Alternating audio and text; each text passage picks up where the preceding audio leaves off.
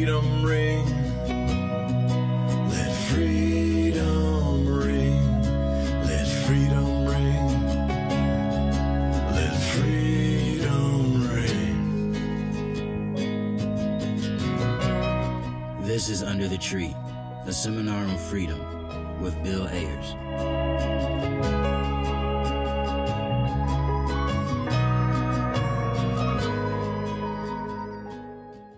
This episode was recorded just before Election Day.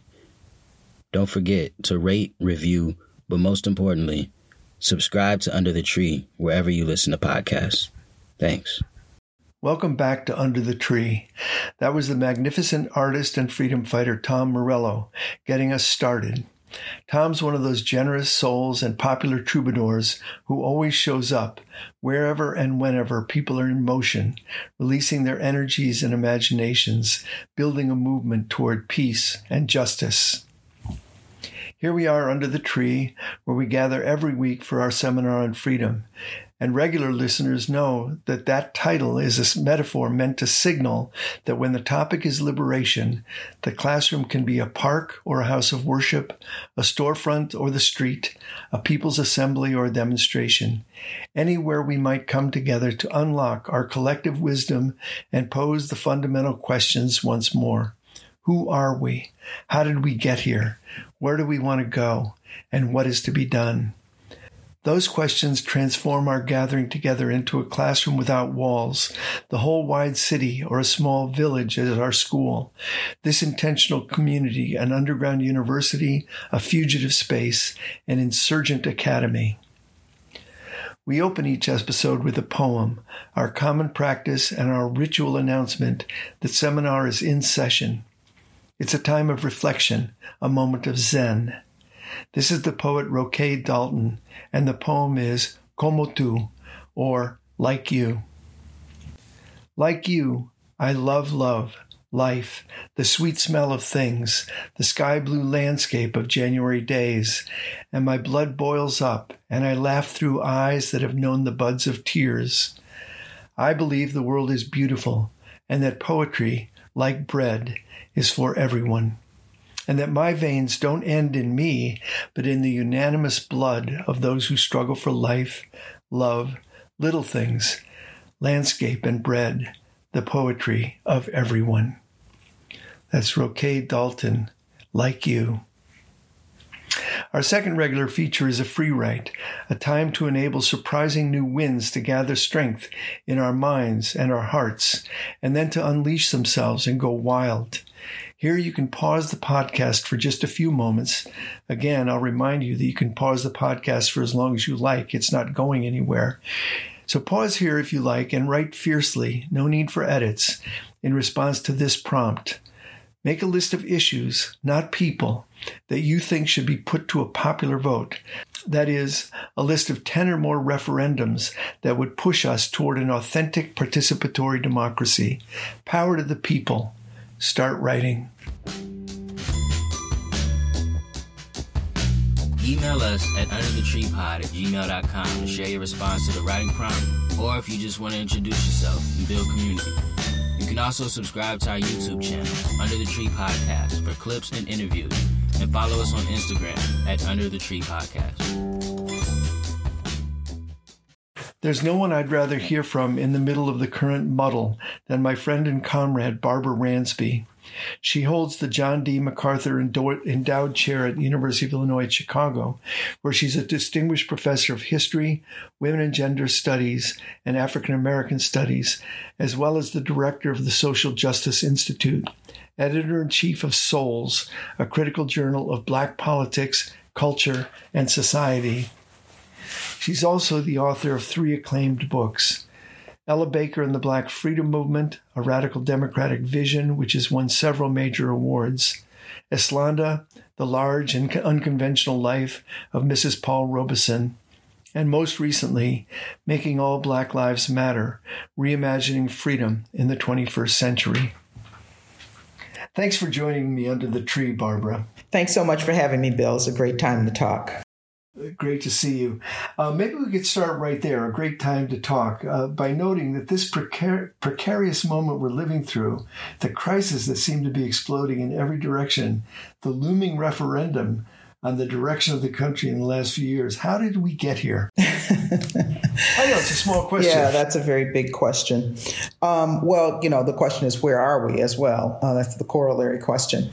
But I mean, exactly. In some ways, and, we were just talking about the style section of the New York Times this week has Angela Davis in it, and she talks about the precarity of this moment and talks about how racial capitalism essentially is indicted. And I think a lot of the crises that we're facing right now, it's a culmination of a system that's not working for people. It's not working for the planet. It's not working for climate. It's certainly not working for Black people. It's not working for poor people. And we see a convergence of all that in the pandemic, which has disproportionately impacted poor Black and brown communities and frontline essential workers who include doctors and healthcare workers, but primarily include people who are just vulnerable and don't have the luxury to work remotely and work from home. And of course, the second pillar of the crisis is the crisis of white nationalism and racism and the rise of these armed white militia, the attacks by police on Black people and the murder of unarmed Black people by police all over the country, which has sparked unprecedented uprisings. Of course, race is at the crux of that, but it's also racial capitalism in that our communities are both racially targeted and economically vulnerable. And then the third pillar of the crisis is a political crisis, a crisis of liberal or bourgeois democracy, as some of us would say, which we see a complete lurch toward authoritarianism on the part of this president and a lot of willing collaborators going right along with him and certainly not impeding him. But I'm kind of optimistic that he will be defeated at the polls in November, in a week or so, and then we have another phase of struggle after that. And name that phase. It seems to me, that people get so fired up about elections, but the day after, what comes then? And assuming you're right that Trump is taken from office, what do we do then? What does the left do then? Right. So, all of the organizations that I'm affiliated with right now, Movement for Black Lives, Rising Majority, Working Families Party, all these organizations have a Vote Plus strategy, which is that we're not really looking for a magnificent victory on November 3rd because the Democratic opposition is not who and what we would like for it to be. And so we're really looking for ongoing struggles against neoliberalism. And I'm really nervous about the scenario in which you see Biden move much more rapidly toward the right after the election as a way to appease conservative supporters who cross over and support him. We saw that, after the United Front work in the mid-20th century against fascism, where the Cold War McCarthyism followed it. And we've seen it in lots of other situations. That doesn't mean we shouldn't vote on November 3rd. Doesn't mean we don't need to defeat Trump in the short term, but it means we need to be extremely clear-eyed about the continued fight against neoliberalism after November 3rd if Biden and Harris win. So they lurch to the center. I didn't say the center, I said the right. Okay, they lurch to the right. And yeah, they're on the center, they're right center, but they lurch further to the right.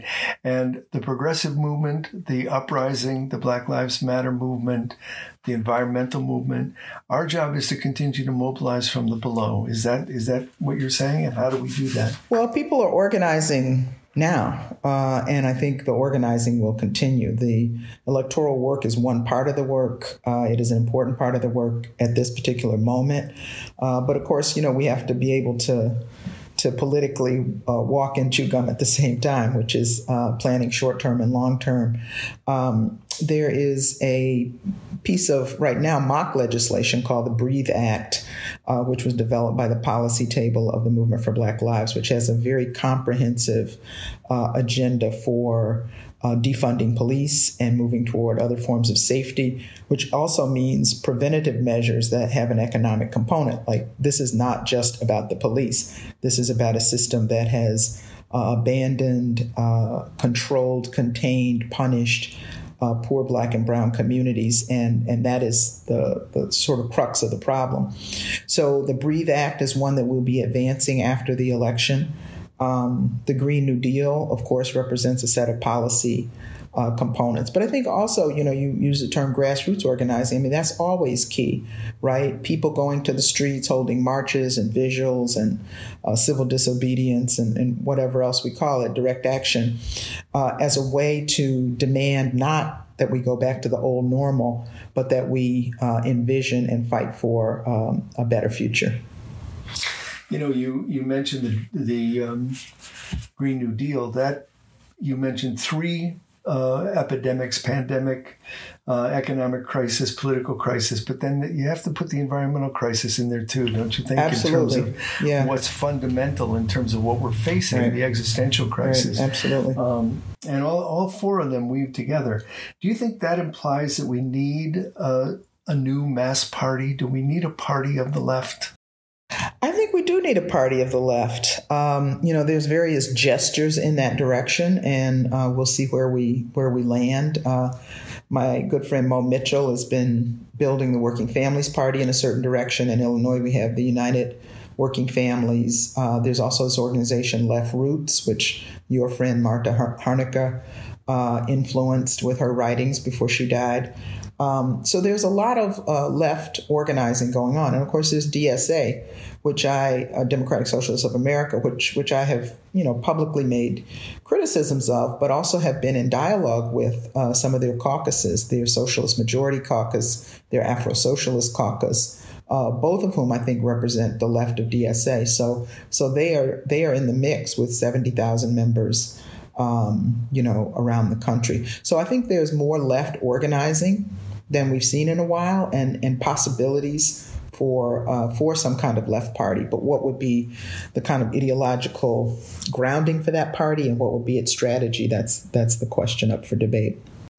Well, of course, it would be fought out over a long time with a lot of people. But, the left mobilizing is one thing I have never seen in my lifetime. The white nationalist right as well organized as they are now, nor with as much power from the top with Donald Trump, William Barr, and so on. So I think we're headed towards, I can't imagine what, but a real clash between the forces unleashed by the environmental movement, the women's movement, the Black Lives Matter movement, and this white nationalism, which has never been more mobilized. I mean, so how do you see that playing out? Well, I mean, that's in the mix, right? They've literally murdered people in the street, and seem to be organizing, seem to be increasingly bold. We don't know what their numbers are because, I'm not usually the glass half full person. I'm usually worried about everything. And I am worried. I think we are in perilous times. But I think we want to take them very, very seriously, because a small group of them can do a lot of damage and have done a lot of damage, represents a very ugly, sinister, dangerous part of American politics. At the same time, we've seen more white people go into the streets to demand, to advance anti-racist demands than any time in history. I mean, this country that has been steeped in white supremacy at all levels, including a certain mild-mannered white supremacy, if you will, of people who, kind of wallow in their privilege and don't lift a finger to oppose racism, but who would never use a racial epithet, right? So those folks, and that's been how this country has continued as it has.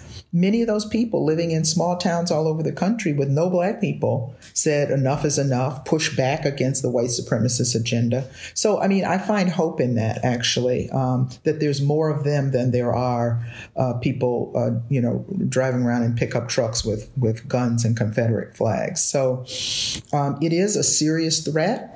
It is being the flames are being fanned by this president who is an unapologetic racist. And we have to take it seriously, but I think we also have to look at some of the countervailing developments as well.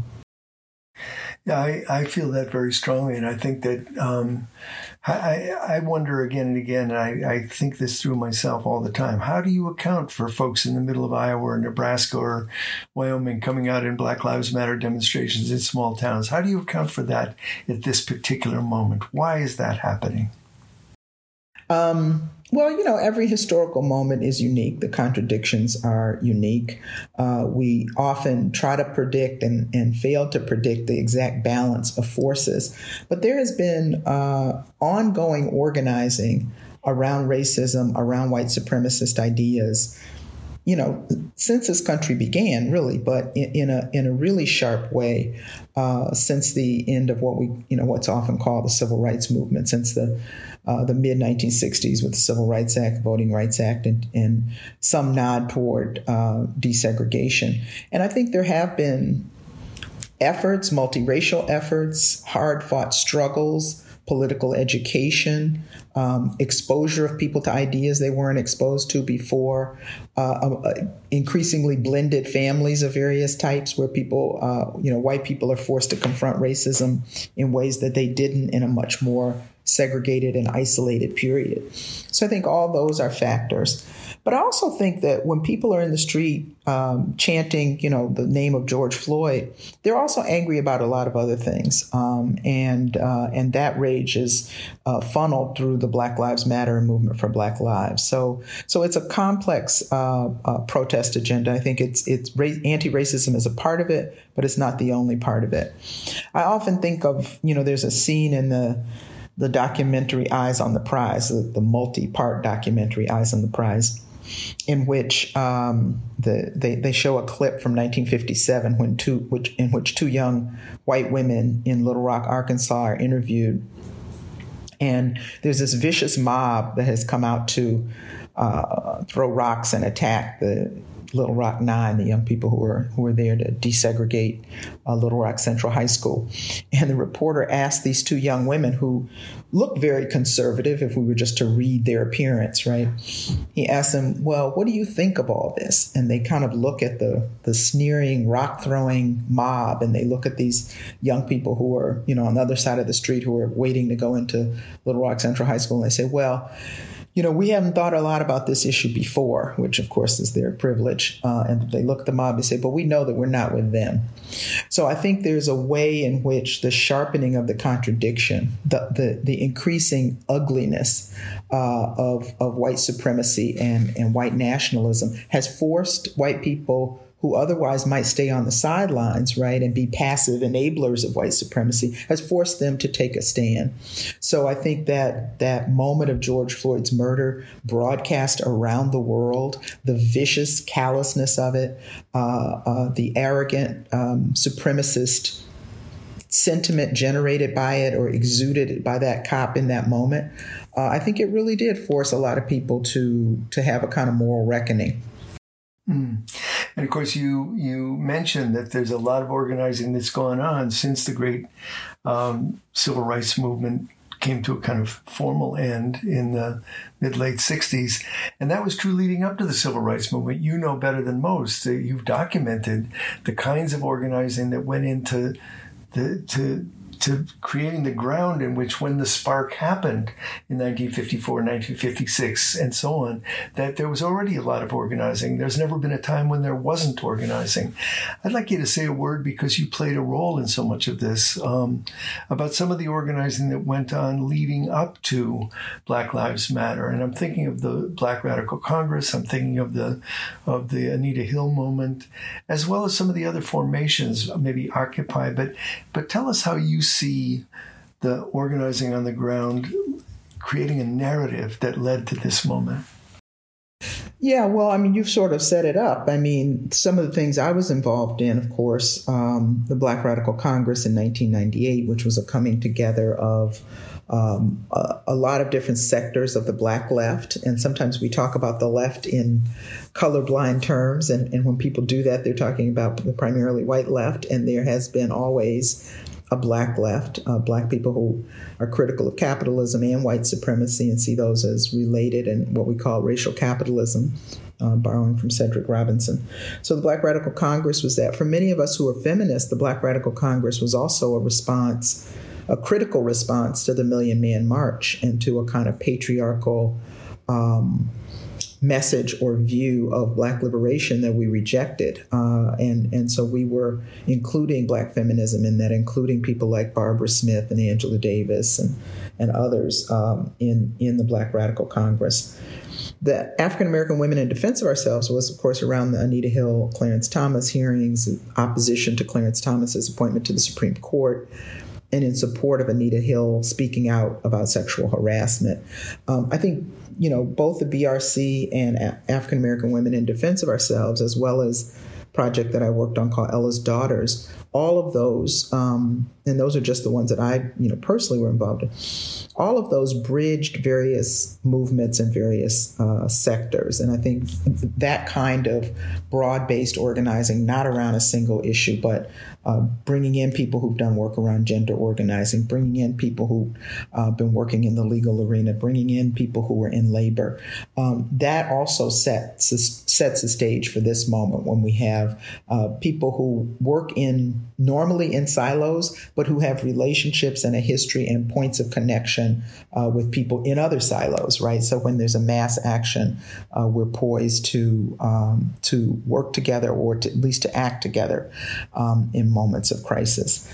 I think there's also other organizations and other moments. I mean, you mentioned Occupy Wall Street. I mean, Occupy Wall Street in 2011 was a critical moment of confrontation, of mobilization. There were weaknesses to that movement. Clearly, I think the racial justice component was not in the forefront enough, but it was a critical galvanizing moment and a moment of raising consciousness. And so in terms of the precursors to this moment, that's one of them. The abolitionist movement that Ruthie Gilmore and Beth Ritchie and Bernadine Dorn's work around juvenile justice and prison justice work. I mean, all of this also sets the stage for this moment. There has been massive political education, confronting people's staid notions about what being safe means, about what justice means. I think all of that has been in the air and has touched real people in many, many different places. And because of technology and media technology and social media, it's touched people in places where we might not normally or typically go, right? So people in Idaho or North Dakota or, small town in Maine, may be listening to a podcast by Ruthie Gilmore or Mariam Kaba or, whoever, and absorbing that. So I think the technology, while, there's ways in which it continues to undermine and surveil our movements, has also been a tool for movement organizing. It's interesting, all of those movements, as they kind of twist in and out and wind together, they do create the possibility of having a counter narrative to the dominant narrative. And so when the George Floyd moment happened and all the uprisings from that, suddenly we're having conversations about reparations, about abolition, conversations that were taking place in the far left, but not in the mainstream. I find that extraordinary. And I hope people one lesson I hope people take from that is organizing matters. And when you're organizing, you're always changing the narrative and connecting the issues. And I think that's what the projects you mentioned and many others were able to do in the years leading up to this. Maybe you'd say a word, Barbara, about racial capitalism. We use the word, we use it between us, but I know it has, I think, a very deep meaning. And I think sometimes when it gets used in some contexts, people don't really know what's being referred to. You mentioned Cedric Robinson, but I think maybe you could explain racial capitalism for our listeners. Sure. So we use the term racial capitalism, and I want to make the distinction that my friend Robin Kelly always insists that we do, which is there's not a capitalism that's not racist, right, or racial. So capitalism has been a racial project from the very beginning, and that's what Cedric Robinson reminds us of. It points to the reality that modern capitalism developed as a result of racialized ideologies that helped to justify the pillage, plunder, enslavement, and capital accumulation that occurred, that is very foundational to Western capitalism, right? Without colonialism, which of course was justified by, the Kipling poem suggests that the white man's burden, right? That gave a sort of very thinly veiled moral cover to conquering and stealing the lands of people all over the world, and ultimately stealing the bodies of many of our ancestors from Africa. So white supremacist ideas, racist ideas, have been part of the lifeblood of capitalism. The genocide and theft of indigenous land in this country, of course, is a critical component of that. These are not blemishes. These are not side questions. These are integral to understanding the emergence of capitalism in this country. And I think what people on the left also need to understand is the emergence of class consciousness, the emergence of a white working class was in direct relationship to the existence of a black enslaved working class, right? So enslaved people were workers. They were workers in a different category and workers of a different sort. Unpaid workers, tortured, brutalized, and captured workers, but workers nonetheless. And so the emergence of class structure in this country is a racialized project as well as an economic project of capitalism. So saying racial capitalism is to bring all of those characteristics of capitalism to the fore as we look toward a post-capitalist world. But perhaps there's another dimension, which is, you could argue that since capitalism is always racist, racial capitalism, then ending capitalism will end racism. But I don't believe that. I don't think you believe that.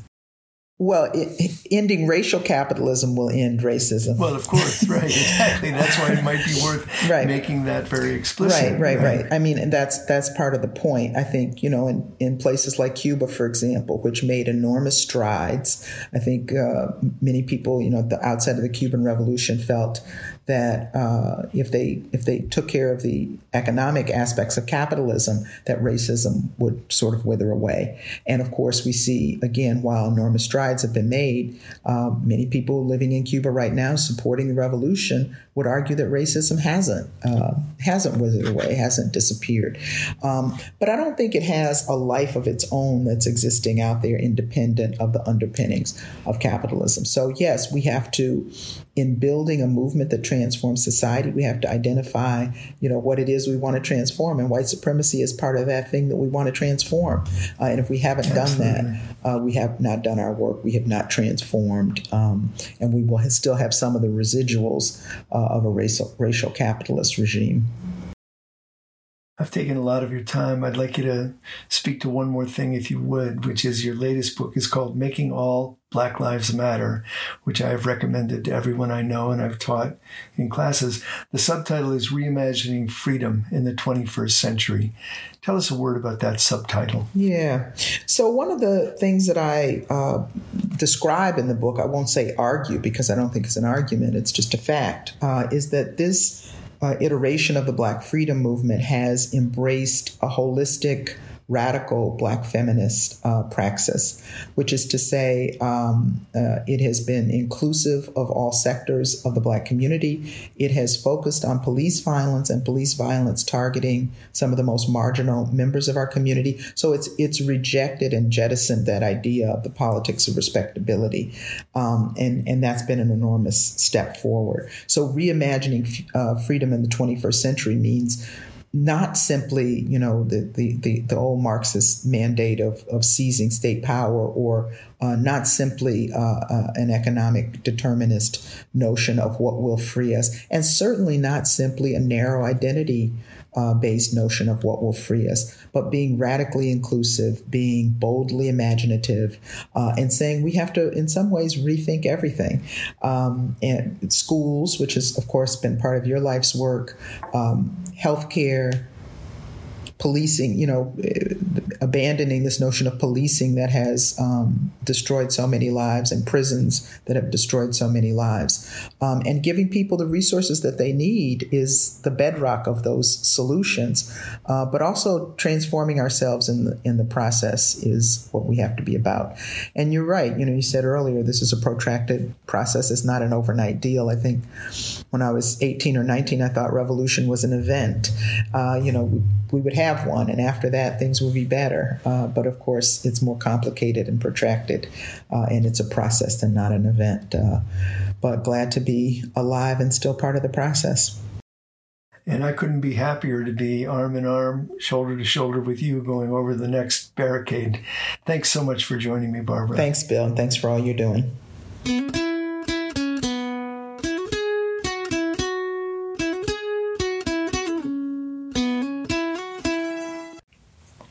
Founded on war and conquest, land theft and forced removal, ethnic cleansing and genocide, kidnapping, and a complex system of generational slavery based on African ancestry, the U.S. is hardly innocent in spite of the noisy protestations of the white nationalists.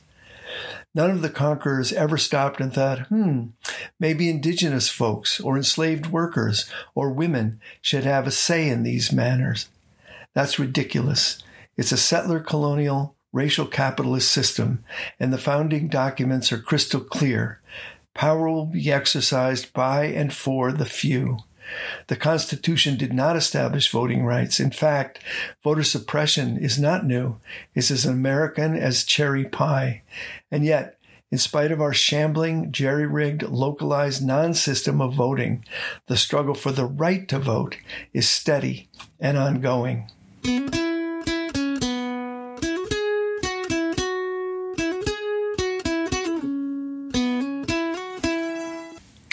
Let's move on to our segment, Reports from the Front Row, pages from one middle schooler's notebook, and take a look at voting with our dynamic 12-year-old reporter, Light Eileen. She's a writer and an artist, a critical observer, and a mini ethnographer. Hi, Lighty. Good to have you back under the tree. Hi, Bill. Glad to be here? I am. Okay, thank you. Listen, we're just days away from a very consequential national election. I wanted to talk to you a little bit about the 12-year-old middle school view of what's happening. So have you been following the election at all? More than I want to, yeah. What do you mean more than you want to? I think that's true of most of my friends. What do you mean? I mean, I've learned stuff I would never have wanted to know, but I think it's important that I know that stuff. For example? Well, I know exactly, like, who the candidates are. I've watched both of the debates. You watched the debates? I watched the debates, both of them. I got a headache during both of them, so I left. I mean, I was scared out of my mind during both of them. Really? Why? Well, it's these two grown men bickering like they're, like, drunk uncles at a family reunion. Like, I mean, at the presidential election, like, it scared me. It's scary. Good point. They both were acting a little bit nuts. Yeah, it was hard to watch. But so you've seen a lot and you are aware of what's going on. Yeah. If you were to be elected president, you yourself, or if you were to advise the new president, what would be, say, the first three things you'd want them to do or that you would do? What are the first three things that you think a president should do in the next term? I don't know what Trump did to Obamacare, but whatever he did, I would reinstate it. I would undo whatever he did. Mm-hmm. I would try to make guns illegal. Okay. And I would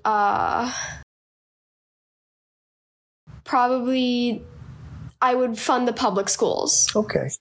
How old should a person be before they can vote in a national election? Well, of course, a lot of kids say like they should be 5 and then they should get to vote. I mean, I don't agree with that. I don't think that it should be lowered too much, but I could probably vote. Like I'm 13 and I know I'm very informed. Like I know what's happening in the government and I know what we need to do. So I could probably do it, but that doesn't mean it should be. I do think it should be lowered, but not as low as my age. You're not yet 13, so you're kind of expanding your age. I like the way you did that. You kind of finessed that. You pretended you were 13. You're 12, aren't you? I mean, 13 sounds better than 12, I guess, so. Okay. So you think it should be lowered. When I was young, the voting age was 21. It was lowered to 18. And the argument was you could be drafted into the army at 18, but you can't vote for war or peace. And that became a very compelling argument. But why 18 and not 17? You can join the army when you're 17. Why shouldn't 17 be the voting age? Or 16, you can drive a car when you're 16. Why couldn't you vote when you're 16? I don't know. We actually talked about this exact issue. We had kind of a seminar type of thing in 4th grade. I never really understood the age restrictions for these different things. I feel like voting is not harder than driving a car, and yet you have to be way older. Not way older, but you have to be older to vote. You know, you implied a criteria when you said that you're informed, and that that's a criteria for voting. But I'm not sure that a heck of a lot of adults who vote are informed. I mean, I'm not sure that's. I'll bet you're more informed than a hell of a lot of the electorate, and so I'm not sure the argument against kids voting. In a sense, I wonder, wouldn't it make sense to say a kid should vote when that kid says, "I'm ready to vote"? I mean, in some cases it would, but I know a lot of kids who know nothing about that kind of thing, and yet if they were presented with the option to vote, they'd be like, yeah, I'm ready. Okay, but I know a lot of adults who don't know a thing about the issues. That's also accurate. That's also a problem. Right. So I wonder, it's like dating. Should there be an age when human beings are allowed to date, or should the age be when kids feel that they're ready to date? They can date. A lot of my friends have parents who say they're not allowed to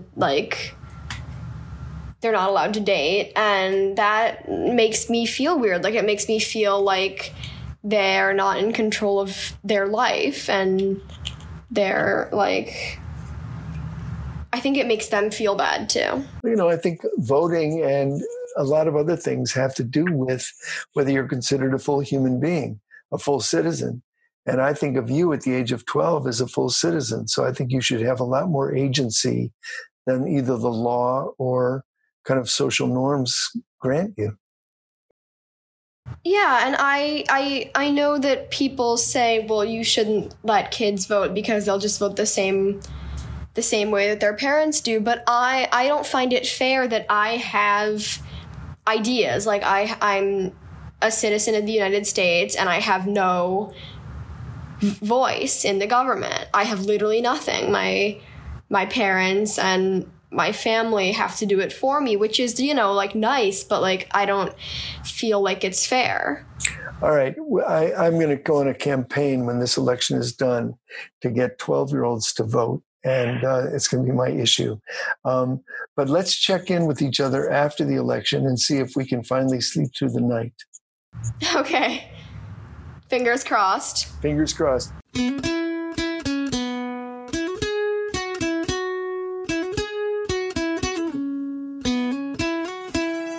Before we say goodbye for today, I'd like to have a homework assignment out there. Think about the issues that animate your efforts, the issues you're organizing or agitating around, studying, and intending to press forward on as we work to build an unstoppable movement for justice and freedom.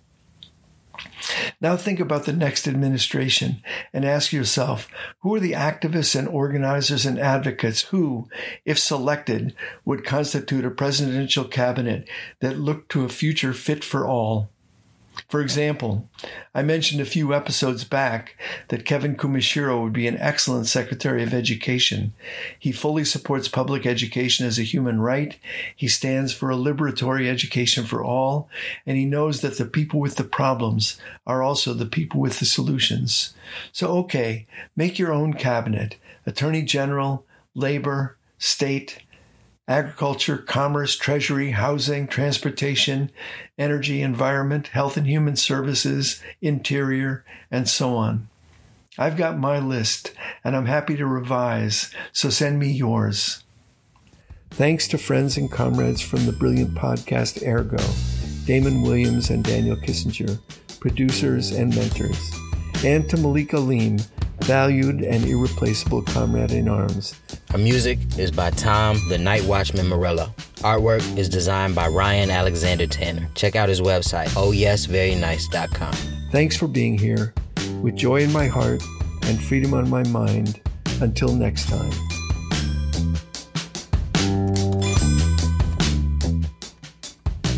Black for the skin, green for the land, red for the blood, steady freedom's hand.